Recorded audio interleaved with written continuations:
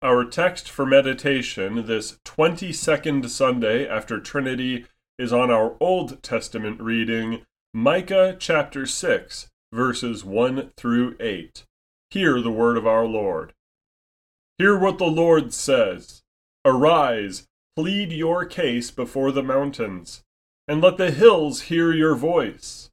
Hear, you mountains, the indictment of the Lord, and you enduring foundations of the earth.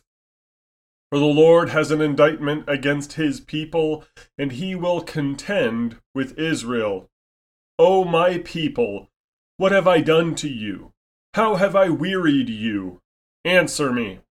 For I brought you up from the land of Egypt and redeemed you from the house of slavery, and I sent before you Moses, Aaron, and Miriam. O my people, remember what Balak king of Moab devised, and what Balaam the son of Beor answered him, and what happened from Shittim to Gilgal, that you may know the righteous acts of the Lord. With what shall I come before the Lord, and bow myself before God on high? Shall I come before him with burnt offerings, with calves a year old? Will the Lord be pleased with thousands of rams, with 10,000s of rivers of oil? Shall I give my firstborn for my transgression, the fruit of my body for the sin of my soul? He has told you, O man, what is good. And what does the Lord require of you, but to do justice, and to love kindness, and to walk humbly with your God? This is the word of our Lord. Thanks be to God. Now grace, mercy, and peace to you from God our Father and our Lord Jesus Christ. Amen. Have you ever heard of a writer by the name of Franz Kafka? In his day, he was a nobody, and he thought as much. He didn't finish many of his books, and his stories, like The Metamorphosis, The Trial, and my favorite, A Hunger Artist, only earned him fame after he died. He is known for writing about oblique, bizarre, and alienating and cruel situations where a mysteriously hostile world persecutes and harms normal people for no discernible reason. Kafka writes about absurd situations that arise from the world being too complex, and the way that hearts grow cold on account of modern life. His works are not fun to read, but they are very relatable given the cold, unfeeling, and unexplained way things are today. But Kafka has one story, a very short one, that speaks to the human heart more than any other. A single, long paragraph he scrawled out called Before the Law. This tiny little story describes a man trying to reach the law, but he is prevented from doing so by a gatekeeper. The gatekeeper warns him that he may not pass and access the thing that he wants yet. So the man waits for permission, constantly asking if he can pass, attempting to bribe the guard and so forth. He is so hungry to arrive at the law that he waits until he has lost his mind and is slowly starving to death. The gatekeeper told him that he could not go in yet, but yet never arrives, and the time never comes for him to be let in. In his last moments of life, the poor man asks the guard a desperate question and receives a callous answer. Quote, "Everyone strives after the law," says the man.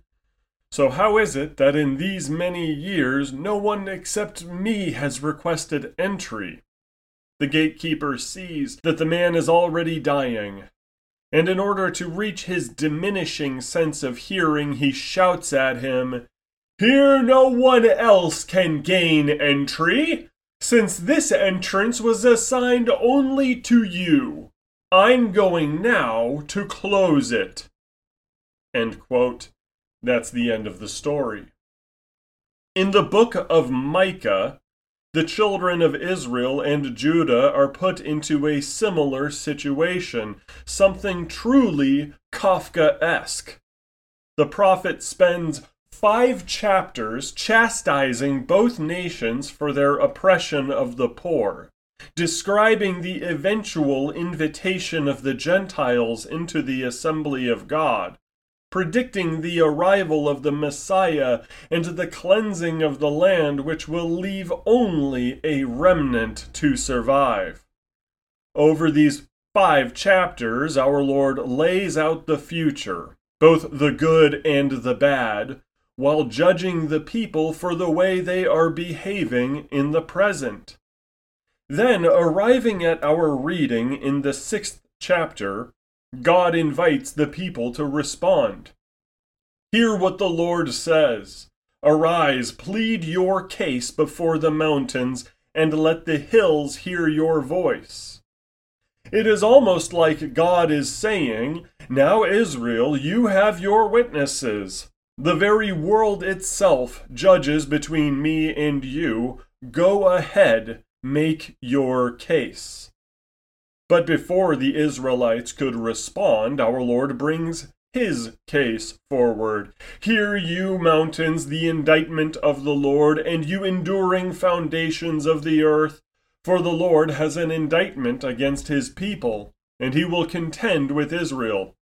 O my people, what have I done to you? How have I wearied you? Answer me. And then he describes his gracious actions in the past, including the Exodus and Balaam's prophecies of blessing. In other words, he says, I have been good to you, but you treat me like I have been bad to you. What gives? Now imagine how cruel this must feel. Let's put ourselves in the Israelites' shoes for a moment and think about it. The creator of the entire universe, the God who sits enthroned above the heavens, who always wins, has just spent the larger part of this book telling you exactly how bad you are and exactly what will happen in the future. He has told you how things will be, and you have no recourse whatsoever to change this fact. Yet despite these decrees, God then says to you, now make your case, defend yourself, and tell me what it is I did wrong. We are tempted to call this Kafkaesque because the Israelites are invited to do something completely futile when invited to level a charge against God Almighty. They are given a task, but they know that, like Kafka's little story, God stands there as a gatekeeper to prevent them from accomplishing it. Anything they say in this moment is easily proven wrong by divine pronouncement, and there is no recourse to the no that he can shout from the heavens. There is a single rule, one with just 2 words when it comes to contending with God. Here it is. God wins. He is strong, we are weak. He is right, we are wrong.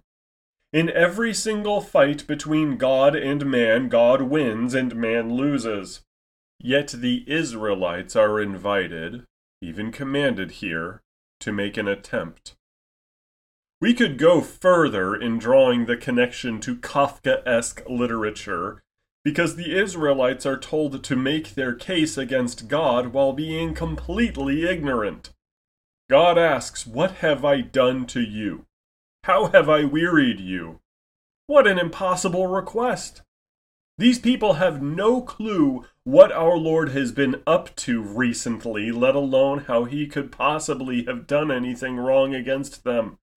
It is not like the Almighty just opened up his record books and told them they were free to audit him. He is not inviting them to snoop around the throne room in heaven to search for contraband or stolen goods.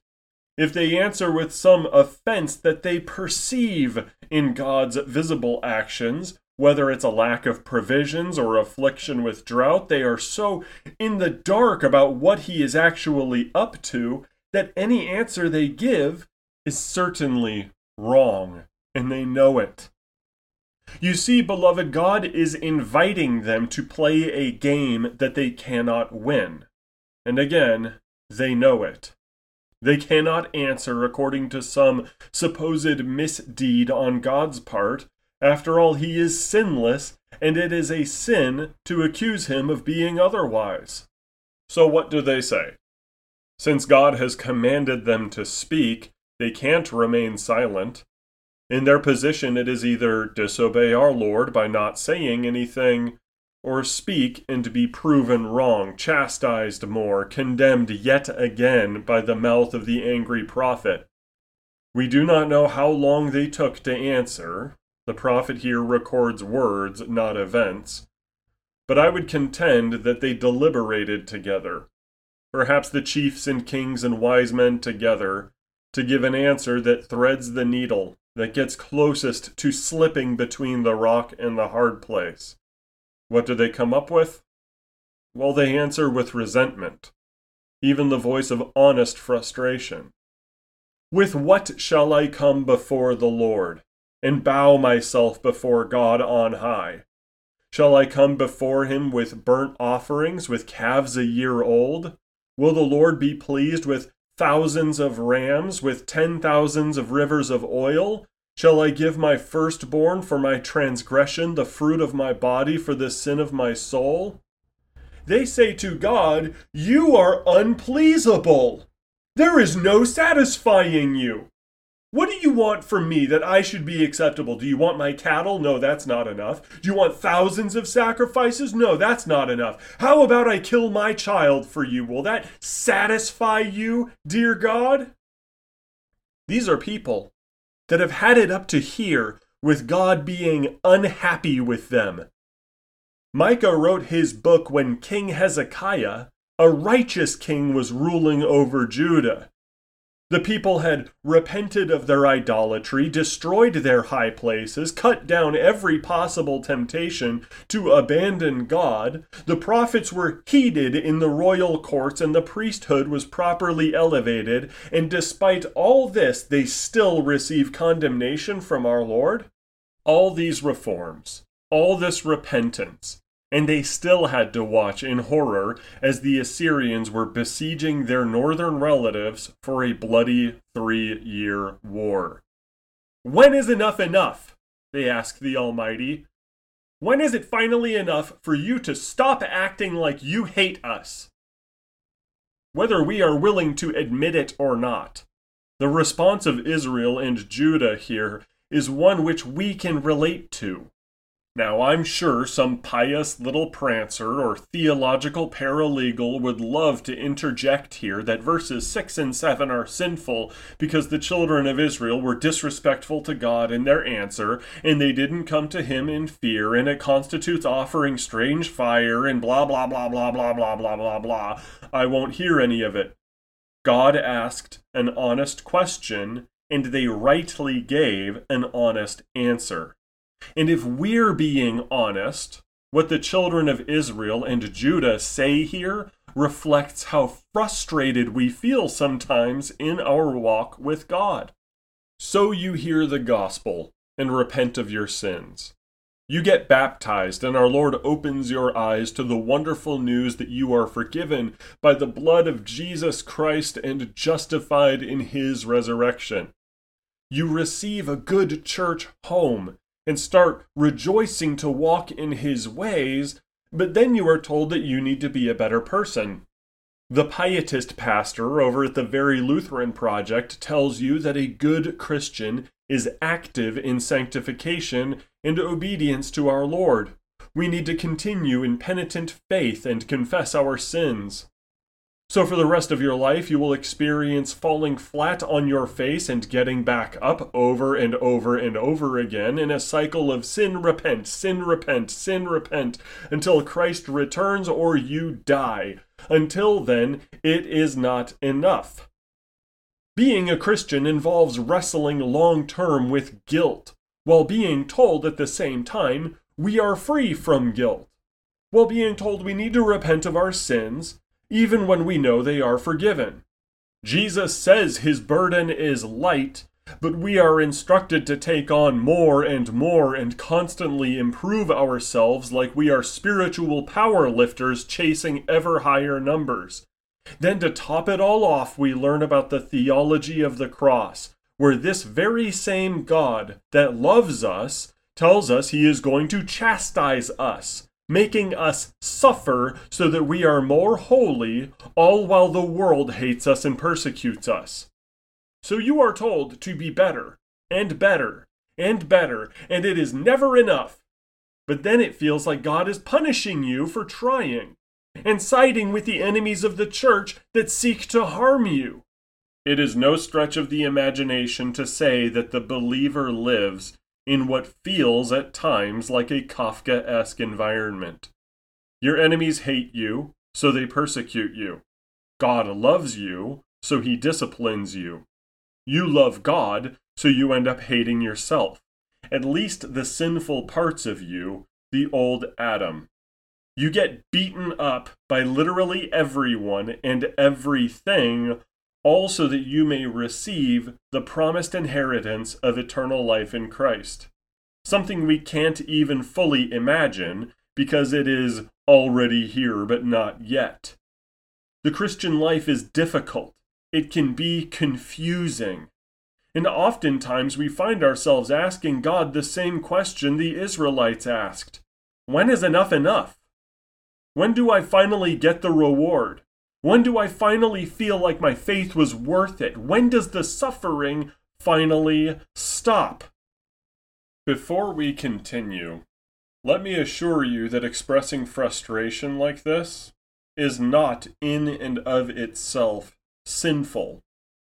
In fact, I would say that the Israelites' response, or you could call it an outburst, was the right thing to do.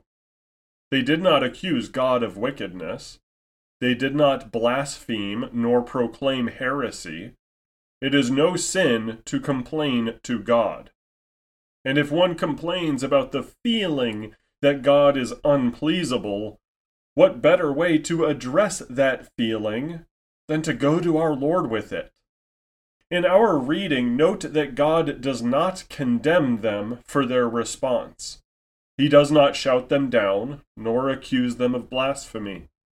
Instead, he answers them gently. In the initial indictment, God brought up the Exodus and the blessings pronounced on Israel through Balaam. He started off saying, "Don't you remember my promises? Don't you remember the deliverance that I accomplished for you from Egypt? What on earth could you possibly have against me?" But the children of Israel don't address these blessings because God has been condemning them in Micah's book in the present. They want an answer for what to do now, how to get God to love them again. So our Lord responds with a gentle course correction.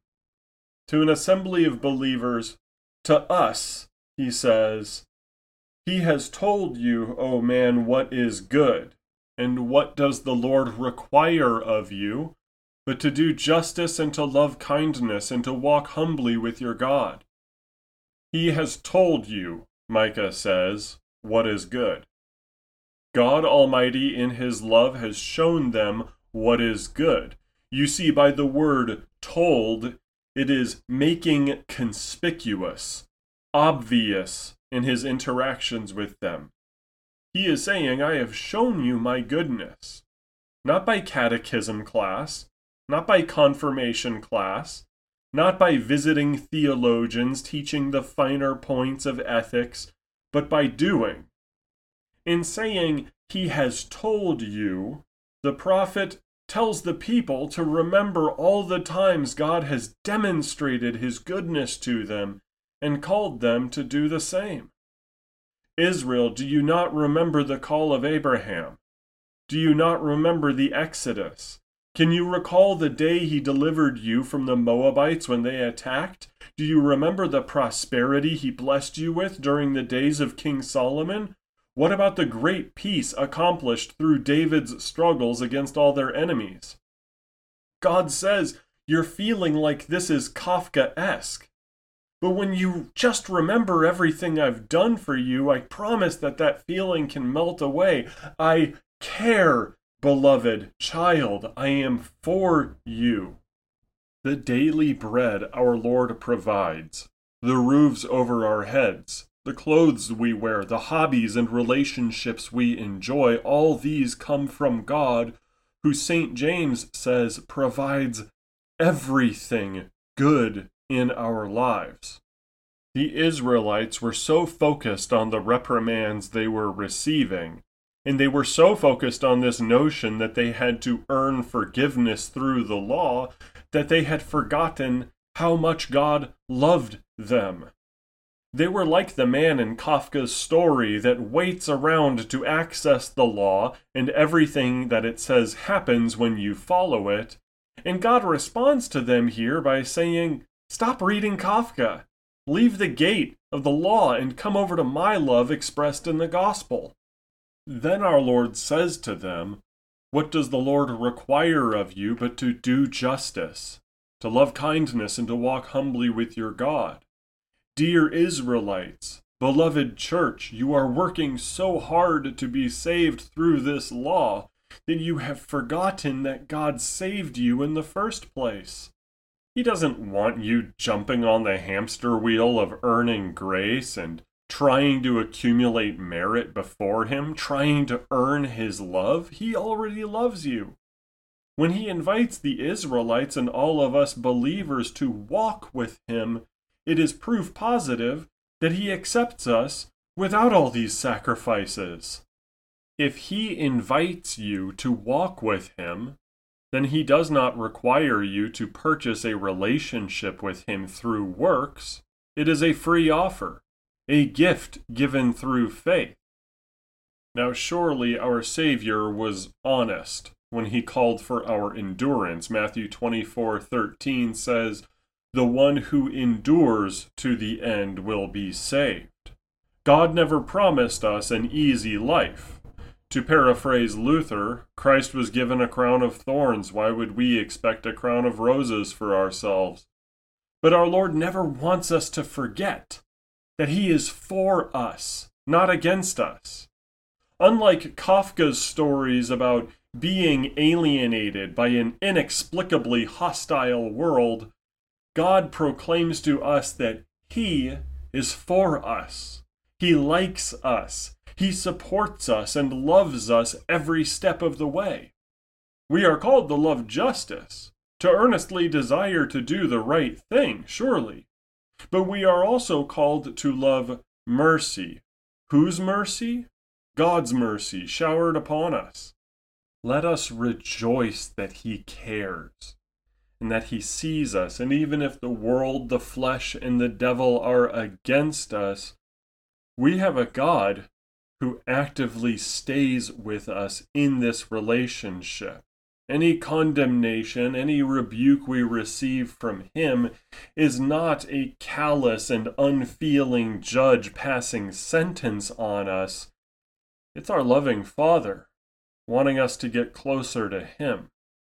May we walk in joy, knowing that this divine warmth is granted to us, and may we love Him all the more for it.